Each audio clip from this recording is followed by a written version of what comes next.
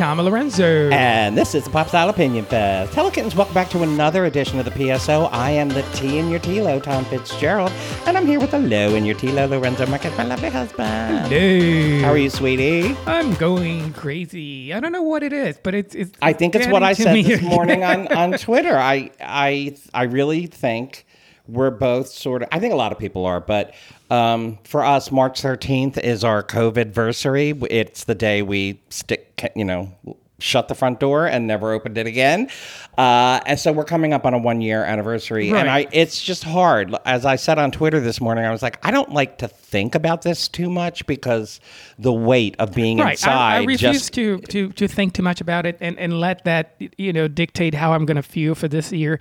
No. I'm establishing goals. I'm trying to. I don't know. I'm trying to establishing goals and do things. Try to have a normal life as much as I can. I mean, I just can't I totally agree with that.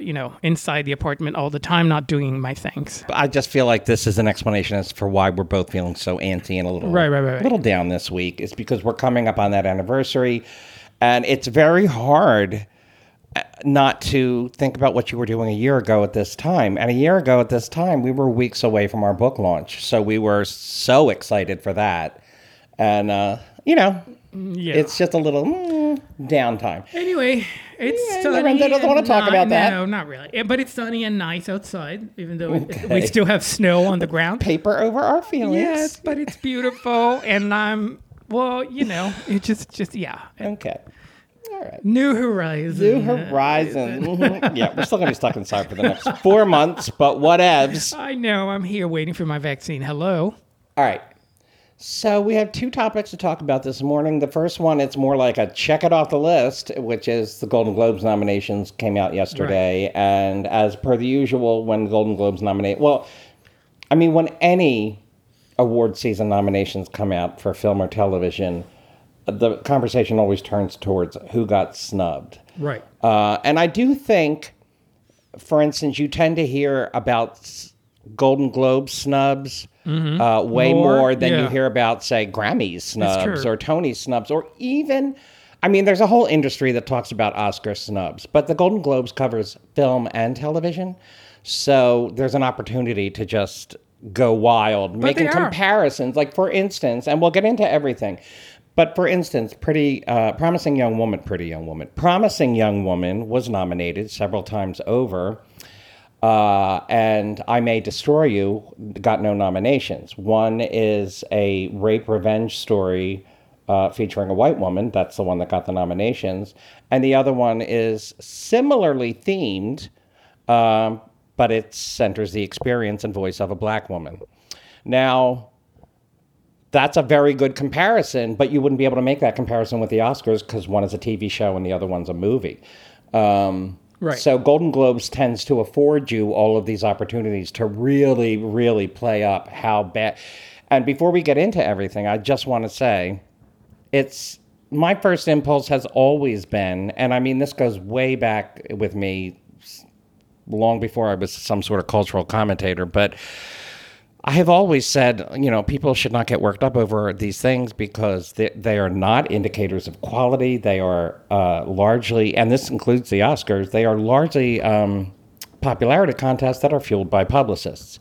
That is all true, but that doesn't help Michaela Cole or the people who is the writer and actress and producer and creator of I May Destroy You. And and all or Defy Bloods or the various thing that got snubbed yesterday.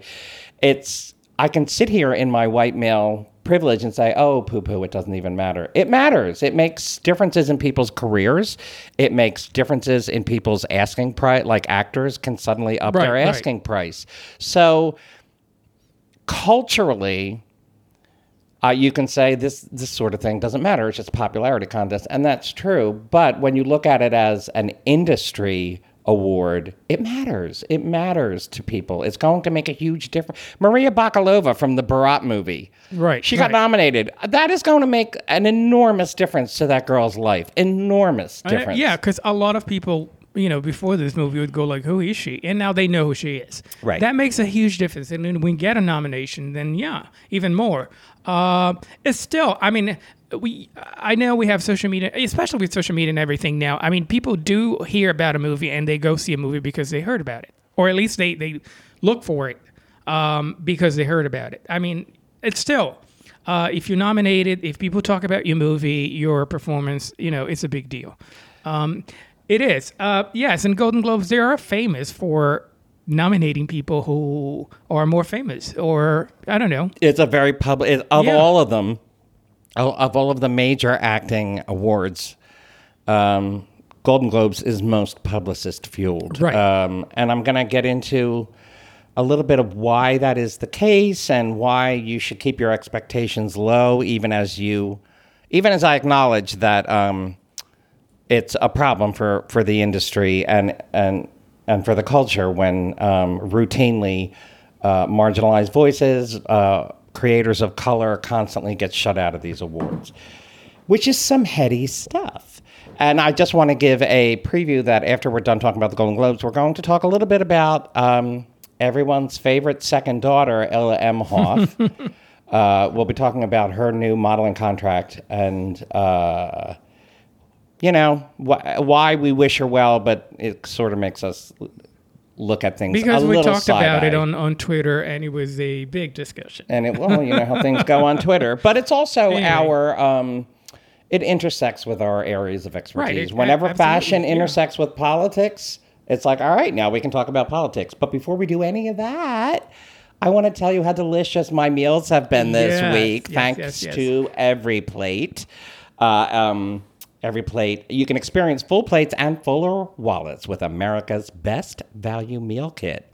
Get meals you'll enjoy and your bank account will love delivered right to your door, contact free, just like we did last week.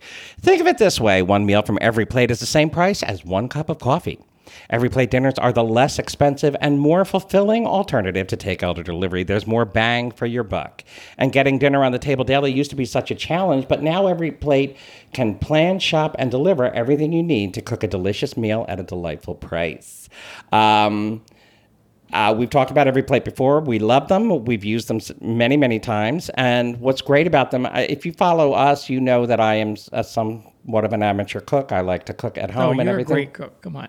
I'm still an amateur. I'm not a Yeah, professional. it's true. Thank but you. You do a fantastic job. But even people who are rather adept at the kitchen, I love it. I love that all of this is laid out for me, that I don't have to plan a menu, that I don't have to look for goofy little ingredients. It's all there. Right. And even someone like me who likes to cook and is pretty good at cooking, I really appreciate that you get these menu items that, I probably wouldn't have done on my own. I had these incredible fig pork chops last week from Every Plate, which were just amazing. And I was like, I probably would never make this sort of thing for myself. And as someone who doesn't cook but buy the ingredients for you, I remember buying big jars of things just to make one meal. Yes. And what I love about Every Plate is that you get the exact amount you need for something. So you don't have to waste a lot of money. So there isn't some goofy spice sitting in the back of your cabinet for 4 years because you used it once. Or that you have to buy that spice, and then they only have the big jar, and you end up buying the big jar that you're never going to use again. Yeah. They're just really, really helpful. And especially now when we're all at home, when things like shopping are so fraught with, anxiety and everything, it's nice to have this stuff delivered and that you can have like a restaurant quality meal at home for a fraction. Like many of us, we've been, falling back on takeout delivery quite a bit in the last year because of the way things are. But that is so expensive. Right. Ordering, full meals delivered to your front door prepared by someone else is really expensive. But just with something like Every Plate, you can do it yourself for a fraction of the price. So we love Every Plate. So try Every Plate for just $1.99 per meal plus an additional 20% off your next 2 boxes by going to everyplate.com and entering code TLO199. That's EVERYPLATE.com. And enter code TLO199 for $1.99 per meal plus an additional 20% off your next 2 boxes. Can't beat that with a stick. So Thank you, Everyplate. And now we're going to move on to the Golden Globes. Yes. So, well, we're going to talk in general, about the nominations, and we'll start with the movies first. Best Motion Picture. Are we doing all of them? I just want to talk in general, the ones I liked and so on. Okay. I'm very happy for Promising Young Woman. I think it's one of the best movies of 2020. Yes. Really loved it. The direction, it was beautifully directed by, what's her name? Emerald Fennell, right? Beautiful, beautiful movie. Thought-provoking and everything. A beautiful performance by Carey Mulligan. So I was very happy that it got nominated. Also, Nomadland. It's a beautiful, very slow movie, but beautiful movie. The Trial of the Chicago 7. Loved it. Didn't know anything about it. I knew very little about the story. And it's really an interesting movie. Again, really well directed. Really well, just well put together, I thought. Right. Mank, I appreciate the art of it, but I just don't see that movie as something as entertaining or I don't know, as interesting as the other one. It was a great movie, but I was bored, and I'm usually never bored, with with a movie or a TV show. So that was that in terms of, but I'm excited about a lot of women being being nominated for a director, right? Yes. We talked about that. Chloe Zhao for Nomadland and Emerald Fennell for Your Promising Young Woman and Regina King, right, who didn't get a Best Motion Picture Drama, but she was, I think, a Best Director. Yes, Best Director. They all got nominated, and that's good. And yes. I don't want to make the point that nobody of color got nominated for anything. I mean, Chadwick Boseman got nominated for Ma Rainey's Black Bottom. Viola Davis got nominated for the same. Andra Day got nominated. Riz Ahmed got nominated. But yeah, there were no other, aside from Viola Davis, I don't think there were any black actresses. I'm just scrolling through here. Oh, that's Andra. Daniel Kaluuya got nominated, and Andra Day. John Boyega I mentioned. So I don't want to give the impression that it was a fully white across the board. I mean, I think it's great that Regina King got nominated. I think it's great that, John Boyega got nominated. But, it's a little crazy that something like Emily in Paris got nominated. People were all up in arms over that. Yeah, we'll get to TV shows, I guess. Later. Okay. Yeah, what did you want to say? No, just in general, we're talking about movies, the movie part in general, So happy for Viola Davis is amazing. The movie, I didn't think the movie was that great. Not much of a story. It was a short story to me. But Viola Davis is just phenomenal. And so happy for her. Who else? There's so many great people. I'm just thinking about the ones that, I still think about. Right. In terms of performances and so on. People are talking about, what else? Minari, yes. The American film starring, what's his name? Stephen Yeun from The Walking Dead, about a family of Korean immigrants in America. The big scandal there was that they listed it under Best Motion Picture Foreign Language, but it's an American production. And, just because people are speaking another language in it does not necessarily, it's a weird thing because... how do you define what's a foreign language? You know what I mean? Like what there are entire communities of Korean people who in America who are Americans who speak Korean when they're with each other. They're all that's the immigrant experience in America. Right. So that was met with a lot of pushback. I just want to return to my point because I don't know. I know you want to talk about specific films, but I don't really have my headspace there. I'm just looking at it in a bigger way, not in a bigger way, but in a broader way. I just want to return to the point that the Hollywood Foreign Press Association, number one, they're not critics. Number two, even more importantly, they're not practitioners. Like, at least the Oscars and the SAG Awards get voted on by people in the industry who do those jobs. The Critics' Choice Awards and, various other forms of awards are voted on by people whose job it is to critique film and television and acting and all that stuff. So there's a little bit more of an informed idea behind nominations that come from people who either with more experience, spend their life critiquing this work or they spend their life producing this work. But the Golden Globes are produced by journalists. The people who do the nominations are journalists. And it's a very, very small governing body. I think it's less than 100 people make those nominations and votes. Really? And wow. they, like, I don't mean to put down journalists. I was going to say, like all journalists, but that's not true.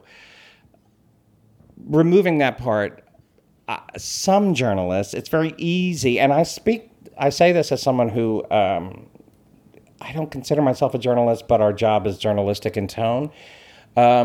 You are flooded every day with publicists and PR stuff all day long. Anybody who writes about culture is flooded with that stuff. If you've ever written us an email and it took us a long time to get back to you, it's because for every one email that's personal from someone who reads us, there's literally 500 emails that get trashed. We trash 350 emails every morning. Like it's insane how much crap we get. Right.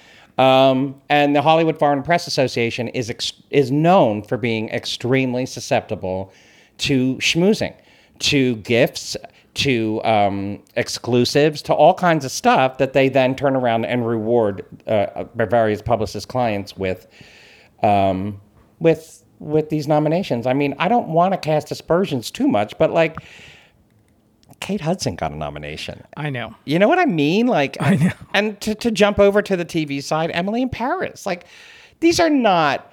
I can't speak to Kate Hudson at all because I haven't seen the movie. But I mean, it's Kate Hudson. She's not. Yeah, I mean, her body of work sort of speaks to a certain level, and I don't know. I would be surprised if maybe she'll surprise me. Right. Don't yell at me, Kate Hudson fans. So on Twitter, especially, people were mad that Meryl Streep didn't get a nomination. Silly. That was a dumbass. The Prom? Come on.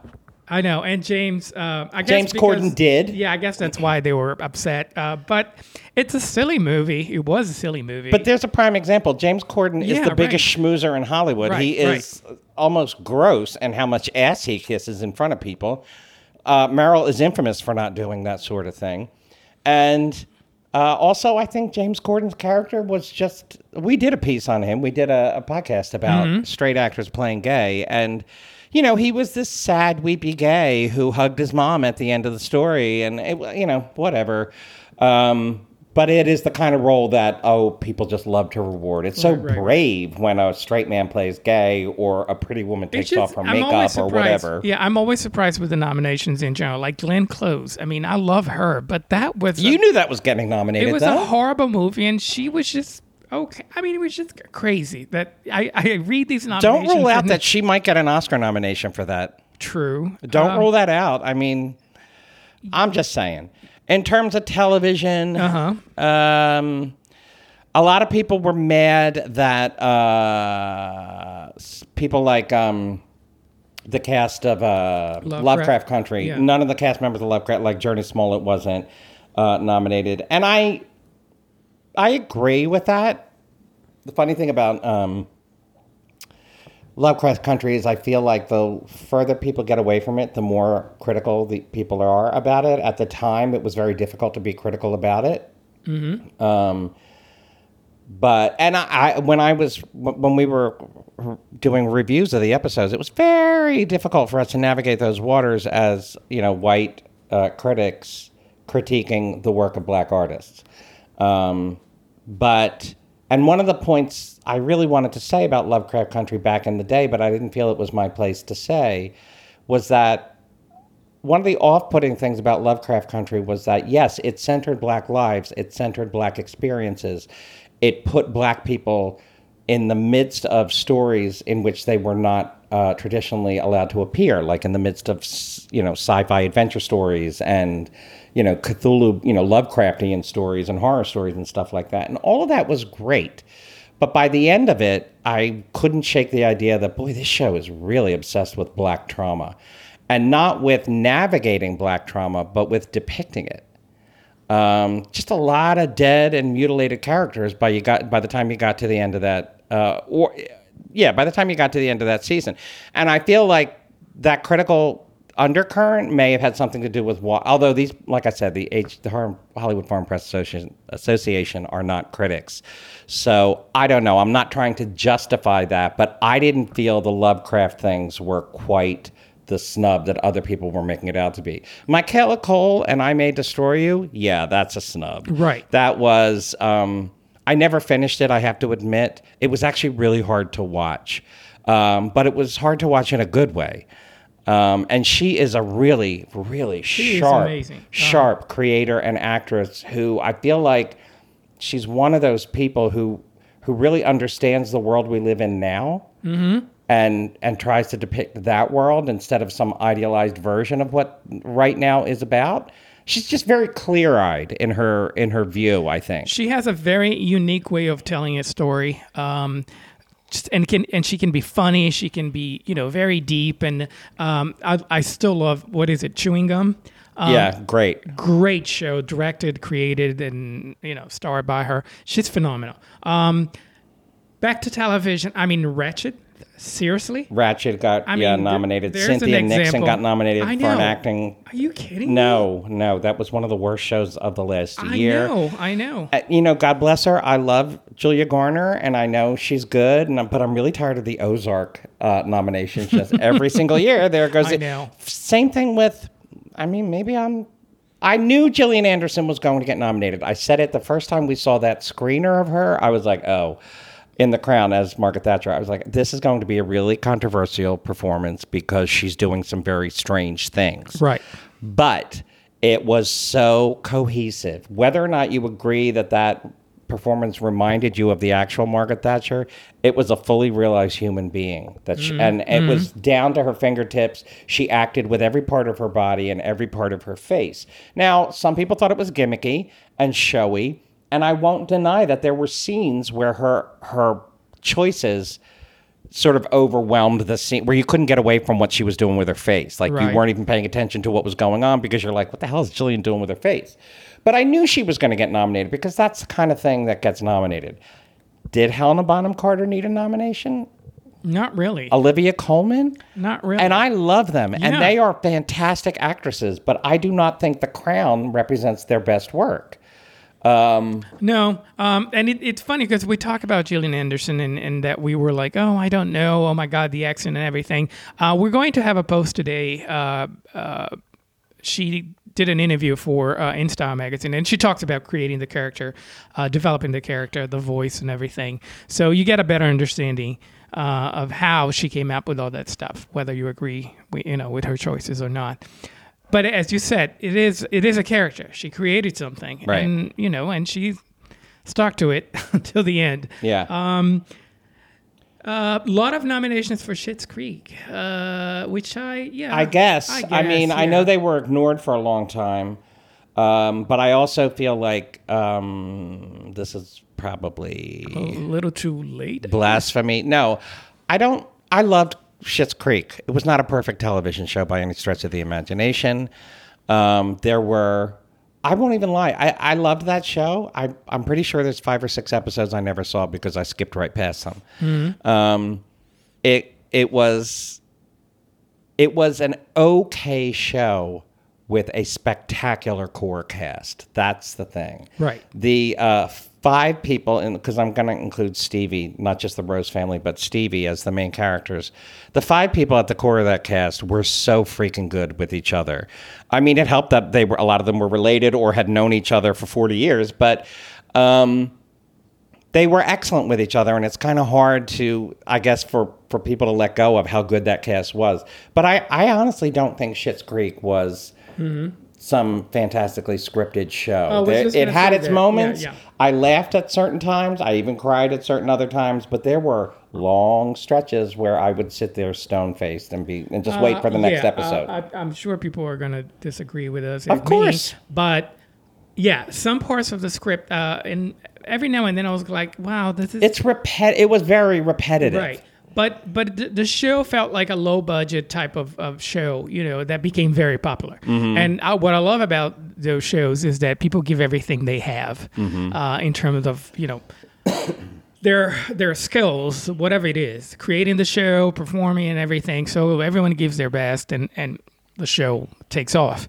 I think that's what happened with Schitt's Creek, and I loved it. Loved the show. Watched every episode. I loved it, but I didn't think it was perfect. No, I thought they were all amazing, but it wasn't perfect. All 4 of the major cast members got Emmys last year, and I feel like that is exactly what they deserved, all of them. Right.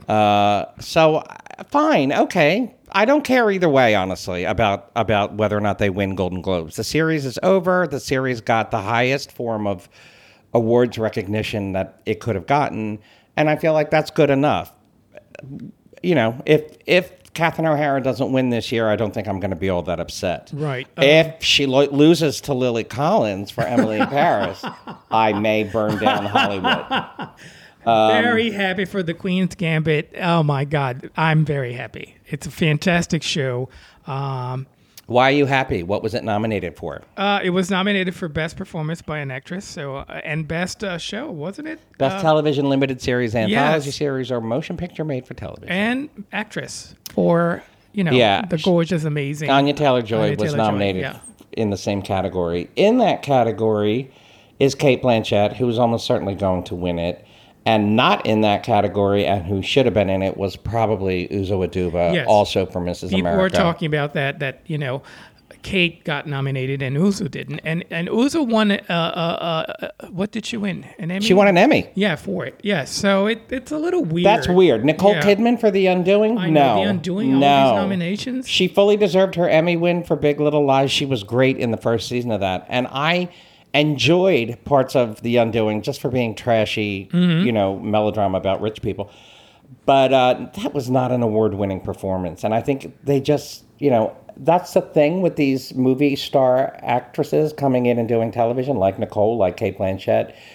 They do it because they're going to get awards recognition, whether the work is good or not. Like and that's the other thing about the Golden Globes. They're infamous for nominating people so that they can have as many A-list stars as possible sitting there on awards night. Granted, they're not going to have that this time because it's going to be virtual, but something like the Hollywood Foreign Press Association would automatically have Cate Blanchett and Nicole Kidman nominations because they want them to show up on their red carpet, or in this case, on their virtual red carpet. So, no. I don't think either. Actually, Cate Blanchett, if she won it, I wouldn't be mad because she really was very, very good in that role. I know a lot of people love Daisy Edgar Jones in Normal People, who was also nominated, and Shira Haas, who you loved in Unorthodox. Oh my God, yes. So I don't know, amazing. But I think it's probably Cate Blanchett's to lose. Oh yeah, but Unorthodox was absolutely phenomenal, and I'm very happy for her. I know her from other shows, and TV series and stuff. So I knew her work before she became famous. And she's amazing. So I'm happy for the nomination. Sometimes I'm just happy for the nomination. I know it sounds like, cheesy to say, but it's true. I think just getting the nomination is a big thing. It's a Which big is deal. why it's a big thing when people don't get nominated. Yes, exactly. It's just like, can't you just nominate this person? He or she's not going to win, but it's at least a way to. It's not about checking off, did you nominate enough black people this year? Did you nominate? I mean, I'm sure for some people it is about that, and I'm not even going to critique that. There are entire watch groups, there are even activists who have based their activism around checking off these lists. Mm-hmm. When you look at the nominations, like I said, it's not all white people. That's not the issue. It's that it's, in a lot of cases, it's favoring very mediocre work by white people over excellent genre-busting work by people of color. Like Sarah Paulson, I love her to death, but she did not need to be nominated for Ratched. You know what I mean? Right. Jodie Comer, love her too, but Killing Eve has gotten progressively worse with each season, and it's already received a lot of award recognition. Don't really feel like she needed it either. It's just that's the part I think that really sticks in people's craw. It's not just, you didn't nominate enough black people. It's or Asian people or Middle Eastern people. I mean, or Latinos. It's that you elevate so much bland works that is, the work of white people. That's the part that I think is the most damning part of it. Like, Again, I'm just scrolling through. Al Pacino in that terrible, terrible TV show Hunters about Nazi hunters. What? He was awful in that. But he's Al Pacino, so he gets a nomination. Whatever. I'm also happy for The Great. I thought Elle Fanning was good. Yeah, and Nicholas Hoult. Yes, I thought they were good. So some nominations. I've never watched The Flight Attendant. Now I wish I had, because we got all the critics loved it. I've never watched it. I have to get over my Kelly Cuoco thing, but I do. I have to get over it. But apparently the costumes are amazing. I have to watch. I can't believe I haven't watched it yet. And I love shows about airplanes and airports and airline companies, because I used to work for one of them. So I do want to. I have to watch the show. Also, your favorite Dutch actor is in it. Which one? The one that was in Game of Thrones, and Michelle Huisman. Oh, whoa. The really gorgeous guy. Oh, you have no idea who I'm talking about. Who? What nomination? What? Tell me. He wasn't nominated. He was in The Flight Attendant. Oh, yes. Now I know who he is. Yes, I have to watch the show. Yes. I'm really have to pulling up it. his picture right now. Oh my God! Oh, it's what's his name? Mikael Huisman. However, you mean that name I just said to you? Oh my God, he's gorgeous. Anyway, I love it. I have to watch The Flight Attendant now. Then, I heard the costumes are amazing. She has these beautiful coats. I can't believe I haven't watched it yet. Anyway, I'll let you guys know what I think about it. But that's that. It's a mixed bag. I don't know. Some great nominations, but then some like what? What are they thinking? And I think you get more of that, as you said, with the Golden Globes than any other, award. I agree. But excited to see these people wearing some beautiful stuff. Well, I don't know. I mean, I don't know. They still pose now for some of them Instagram, will, yeah. Yeah, at least we'll get those pictures. Because I know their stylists, they want those pictures because it's the only way they can show their work. But that's that. We'll see. We'll see how it goes. Yeah. Next, I wanted to talk about shifting gears a little bit. We're going to move away from TV and film and go back to fashion, our one true love, and how it intersects with politics. We talked a couple weeks ago about the fashion at the Biden inauguration and how it was surprisingly fashion heavy, as the scene was surprisingly fashion heavy. I mean, that's, if you invite J-Lo and Lady Gaga, that's half the battle right there. But the Biden family actually came out in some surprisingly strong looks. And the Emhoff family also came out. Doug Emhoff, Kamala Harris's husband, and her two stepchildren. Ella Emhoff, the second daughter, made a huge splash on social media. She came out in this, it's Miu Miu, right? Miu Miu, yes. This Miu Miu crystal embellished coat, which everybody just couldn't stop talking about. And and we even said, we were like, oh, fashion icon. I didn't even tell you this, that tweet got so quoted, like internationally quoted, because I wrote... like, you guys don't know this. If you do a search on our names, every week, 90% of what comes up is an article based on something we tweeted. Now, it's not based entirely around us, although sometimes it is. This is a form of journalism now where they come up with a concept and then they scour Twitter to find. So there were these pieces about Ella Emhoff and how she became this instant fashion icon, and 30 of them quoted this one tweet where I wrote, she did in one appearance what Ivanka couldn't in 4 years. And it's actually, Google what Ivanka couldn't, because it's actually the headline on a whole bunch. I'm like, I can't even believe we didn't get a ton of conservatives screaming for our heads to come off. But anyway, we loved her. We thought she had a great style. We loved what she did. Now, a week after the inauguration, she signed with IMG Models, which is basically the largest modeling agency in the world. It's big deal modeling. You don't get tiny little contracts when you sign with IMG. Not just modeling, but also talent in general. So yes, which is a big thing. I mean, they pretty much get you, and they're going to make you a star. That's the whole IMG philosophy, is that they find people that they see potential. They see all these potential, and they transform them into megastars. Yeah. That's what they do, and that's why it's a big deal. I mean, we have Giselle in terms of models. Giselle is represented by them.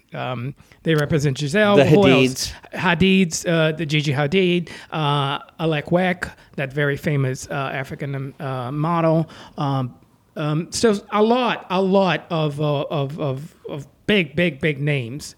So it is a big deal. The funny thing about the whole thing is that I kind of saw that coming. I'll just explain why. You guys, know about the feature that we have, the Yay or Nay post, and we actually feature before all that happened. One of a similar jacket that had crystal embellishments on the shoulder, and we did a post as a Yay or Nay, and you guys voted and so on. So I'm sure that our readers, when they saw pictures of her wearing that coat, they probably knew, oh my God, this looks like a Miu Miu that, Thelma Lorenzo posted. So you could ID. That's how I did. I was watching TV. I was like, oh my God, this looks like a Miu Miu. The interesting thing about it is that, I never mentioned this before, but is that we usually talk about it. I post on Twitter, and I usually look for the lookbook picture, or I go to their sites and see if they're selling the coat or whatever. It's very interesting because you can't find that coat anywhere. You can't find that coat on Miu Miu site anywhere, which means that that's probably a piece, I could be wrong, but that's probably a piece that Miu Miu produced, because designers do that. Houses do that. They produce a lot of stuff that never gets shown or manufactured. So that's probably a piece that Miu Miu did, and her stylist or somebody in charge of dressing them got that coat. So it is a big deal. So the whole thing just started big. Started being big representation here, big promotion here from the get-go. And so I knew things were going to explode when she showed up, because it was a great look for her. Very well put together, beautifully styled for her. Now, when it was announced that she had signed with IMG, I tweeted something that a bunch of I'm sorry, it wasn't conservatives at all. It was all these #resistance Biden supporters, Kamala Harris supporters, who came down on me like a ton of bricks, because all I said was, I'm happy for her, but I don't love this. And let me explain. Because everyone came flying back. Were you asleep the last 4 years? Ivanka Trump, and I'm just, okay. So the Trumps were really, really corrupt, and that means that all bets are off for everybody else. I mean, that you're basically ceding the victory to the Trumps then, if you decide that, well, now no one has to be, above board. But let me just say here, I don't feel that this is necessarily like corruption. I just don't love the optics of it. It's the same thing of Hunter Biden, which just announced today that his memoir is coming out. And I don't think his book advance looked anything like the one we got. No. I'm pretty sure his book advance was freaking enormous. And I'm sure the book will sell really well. Just as with Ella Emhoff, I'm sure whoever snags her for a campaign will get great benefit because they're using Ella Emhoff. And not just because she's Kamala Harris's stepdaughter, but because she's got great personal style. She's a fashion designer herself. She photographs really well. And she has a different look. And she's got this sort of intense look that, isn't just focused on being, pretty. It's, she's got this sort of alterna look thing that's going on. I don't feel that she's not qualified to be a model, just as I don't feel that there's anything wrong with Hunter Biden publishing his memoir, especially since if anybody deserves a chance to tell their own story after 2 years of the press trying to tell his story for him, that's fine. I just am uneasy with all of this stuff this very lucrative stuff coming from family members of the administration within weeks of that inauguration. It's like, couldn't you guys have just, how about we pass a COVID relief before I start hearing about this sort of, that's the kind of thing that bothers me. It's like, it's so early. The administration has barely accomplished anything yet because, it is so early. So I don't think it looks great that people are cashing in right now. Now, I don't know that Hunter Biden had any control over when that announcement was going to come out, just as I don't think Ella Emhoff should have said no to the offer from IMG. Well, that's the other thing I'm going to talk about. Go ahead, you jump in. The thing is that I'm old school in terms of fashion. I still believe in finding models that are talented. That's why I disagree with choosing people like all these kids, daughters and sons of famous people, right? Or someone like Kendall Jenner. I hate that type of thing, right? Because you're just picking these kids because they're famous. It doesn't matter if they're talented. And if you look at 99% of the pictures taken of Kendall are trash, are horrible. They look like anything. They look like anybody else. So there's nothing there to promote her as the supermodel except her name, her famous name. Are you talking about Ella? No, Kendall. I'm starting with Kendall and explain how the industry is now. It's all based. It's Kate Moss's daughter now is a model. Like It's all these daughters and sons. Models is now something that is passed along a hereditary line. So, it's like this matrilineal thing. Or if you're just very famous like Kendall Jenner. So I hate that because these people are not talented. Quite frankly, they don't even have a great look. Sometimes they're pretty people, but to me, a model has to be more than pretty. She or he has to have a look that will make you stop and look at them.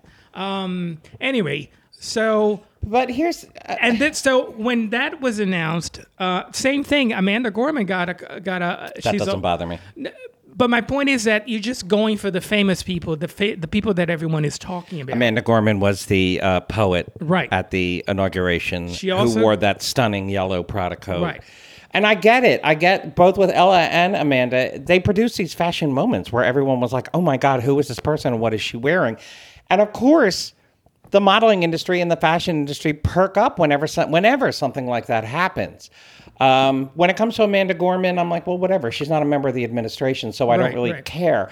I do think it's a little off-putting that a presidential inauguration launched 2 modeling careers. I just think that's a weird place to go scouting for models, even though it was this big fashion moment. Go ahead. What? I go back and forth on the thing. I do think it's great that you have someone like Amanda Gorman, she's an African-American woman. So it's nice to have someone who isn't white, getting that type of promotion. And if she gets a couple of campaigns, then you have an African-American woman, on the cover of great magazines. So that is nice. But again, you're a poet and you have all your career as someone who writes. I don't know. It's a little. I don't care about it. I mean, that doesn't bother me because she's free to do what she wants. Ella Emhoff is free to do what she wants, but she is the vice president's stepdaughter. And people kind of got annoyed with me for alluding to this, but she would not have signed with IMG this month if she wasn't Kamala Harris's stepdaughter. That's the bottom line. Yeah, she could be a great model. She certainly got the build for it. She's got the look for it. She loves fashion. She photographs. She takes really good photographs. I'm not saying she doesn't deserve to be a model, but there is no denying that this opportunity came her way entirely because she is Kamala Harris's stepdaughter. A couple people online were like, well, on Twitter were arguing and saying, well, she used to do some modeling beforehand, so she just merely switched agencies. And I'm like, no, she did some, storefront modeling, little, Instagram style modeling. This is signing with the biggest agency in the world. This is not a lateral move. This is someone you knew nothing about, appeared on TV, and all of a sudden has one of the greatest contracts on earth. Yep. And fine, all that. But, acknowledge that. We do no good for, quote, our side if we pretend that this is all above board. Right. It is okay to say, okay, well, she's cashing in. And leave it at that. I am not going to have some diatribe against her. I'm not going to bemoan this all over, whatever. This is the world of politics. And, it is not unusual for family members of presidents and vice presidents to have career boosts because they are family members of presidents and vice presidents. Right. So this isn't some scandal, and I'm not calling for anything. I'm just saying, it is okay to not be okay with this. Right. It is okay to point out that, okay, they're cashing in. Okay, Hunter Biden, yeah, he got his book deal because, put it this way, neither Hunter Biden nor Ella Emhoff would have either one of these deals if Biden had lost. Bottom line. Hunter might have, but Ella wouldn't have. It's all because, and I also, this is a different thing, but I completely supported the fashion industry not giving Ivanka or Melania the time of day for 4 years, and I indulged in that myself. We never featured them, and we never will. But when you run headlong into embracing the next administration, and in this sort of way, when fashion is just ready, it's like, all right, I'm a Democrat, I'm on your side and everything, but boy, you are giving the other side so much ammunition. You're just, right. It's so clear. It wasn't talked too much about it, but I have eyes, I can see. I mean, if you look at all those ladies in the family, they were all wearing very, very expensive brands. One of them was wearing a Valentino gown. What dress. Ladies? In the Biden family? Yeah. All these, a lot of money spent on these clothes. And if they have the money, fine. I'm not criticizing here, but I'm just pointing out that, fashion, very expensive fashion was presented when we criticize Ivanka and Melania for wearing very, very expensive items. So I'm just putting that out there. I'm not saying that they, can't afford or whatever, but it's just a showy. Yeah.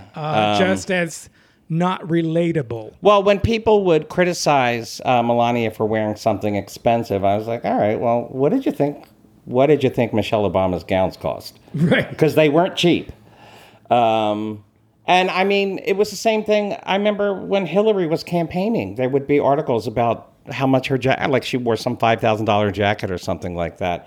And I'm not here to defend the wealthy, but I'm also like, well, I mean, she was a first lady. She was a secretary of state, and people in powerful positions who have money tend to wear expensive items. So I don't think it's any great scandal when high-ranking political figures are wearing expensive items. But like I say, going back to Ella Emhoff, I don't think this is any great scandal. And I wish her well on her career. But I also feel it is okay for people who are on this side of the aisle, people who support the Bidens and what they're doing, to note, okay, well, she did cash in. There's no shame in pointing that out. No, it's not the same thing as Ivanka having an office in the White House. Of course not. I'm not comparing it to that.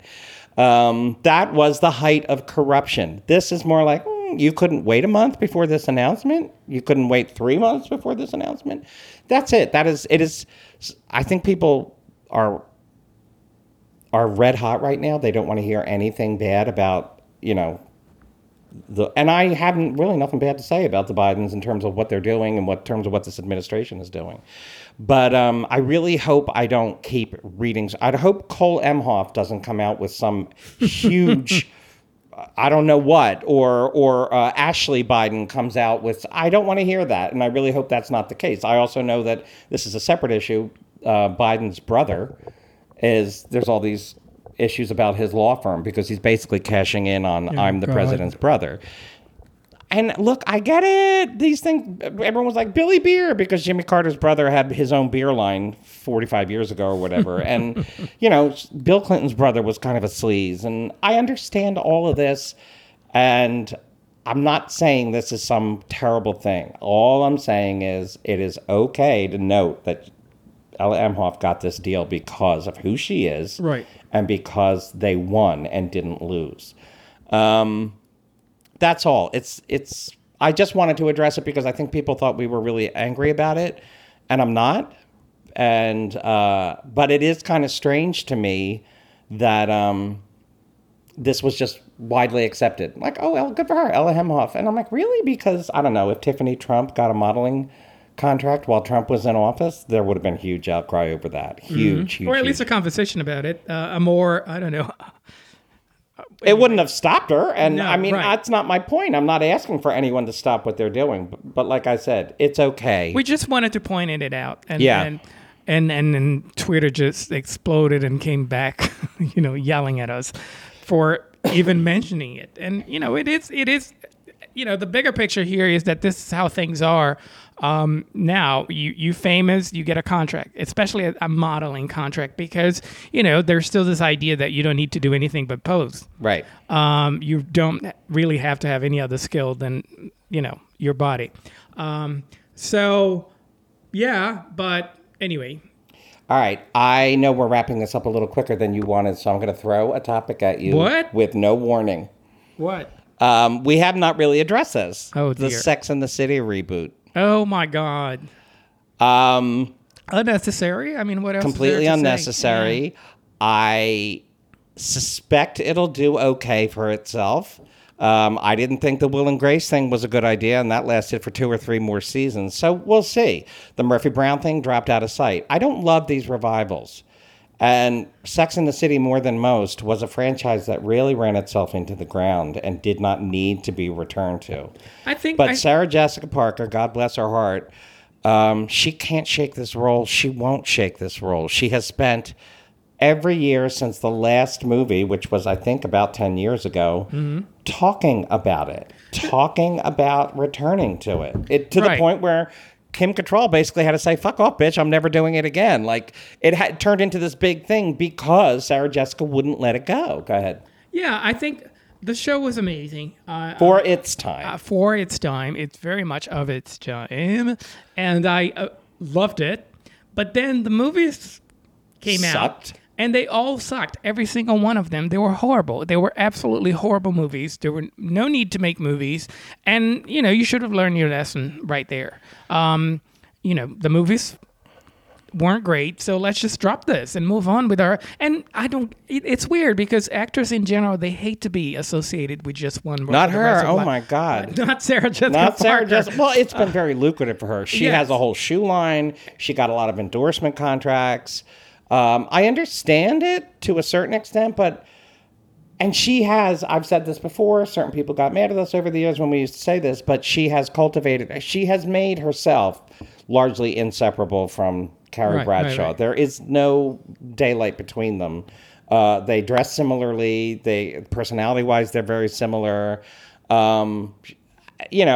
talked about her on this podcast the time that she called us because she didn't like something we wrote about her. She has a history of defending the show when random people trash Carrie online, and she'll come into comments on Instagram and Twitter. So clearly she identifies very strongly with the role. And I don't begrudge anyone wanting to make money, but I know we did briefly talk about this on the podcast where we said we have to be careful that there's no such thing as... Of course, you can tell the stories of women in their mid-50s and their romantic lives and their sex lives. There's nothing weird about that. There's nothing off-putting about that. The Golden Girls did it 35 years ago. But these characters, so... And again, I think we said this on the podcast. One of them is going to wind up being a widow. You know that for a fact. There's no way they're all still going to be married. The 3 remaining. One of them is going to be a widow. One of them is going to be divorced, probably. We talked about this, the fact that there are grown children involved. Right. I don't want that. Oh my God, we're gonna have and to then deal the with teenagers. idea of New York that the show put forth, it was a very pre-9/11 version of New York City. It was all Magnolia Bakery and clubs opening and playground for the rich and all that stuff. And I'm like, New York's even more of a playground for the rich now, but I don't know. I just feel like I'm not sure I really... Oh, and the reason I wanted to bring this up is because Sarah Jessica Parker said this week that they're going to be, quote, addressing COVID. Yes. And that to me is like, well, there you go. You guys did not even address 9/11 on the show, except in the most oblique way possible. But you're going to... I don't want to see you ladies in your masks. And I have a feeling that it's just going to be the characters a few years later. Instead of really having these characters develop something, aging, and, be what these characters would really be. Miranda's a lesbian, make her a lesbian. Right. I mean, but my point is that they're not going to show these characters as they would be, I don't know, 30 years later, 20 years later, whatever. Right. They're just going to be their version looking older. I don't know, because I don't know if you can get away with a Carrie Bradshaw with a walk-in shoe closet in 2022 or whatever. We'll see. That sort of consumption and love of wealth is not going to play all that well.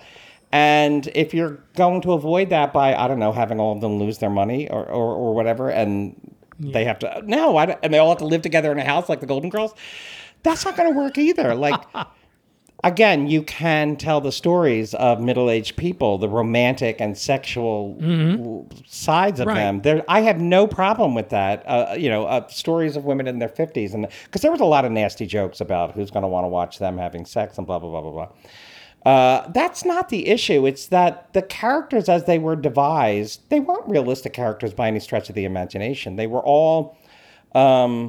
there was Carrie, and then all the other characters were aspects of Carrie's personality blown up. Like Samantha was her sexual side, Charlotte was her romantic side, and Miranda was her cynical side. And whenever Carrie had a problem, this like Greek chorus of voices representing different points of view would all weigh in on the topic. And it was stylized without being stylized, I guess is the point.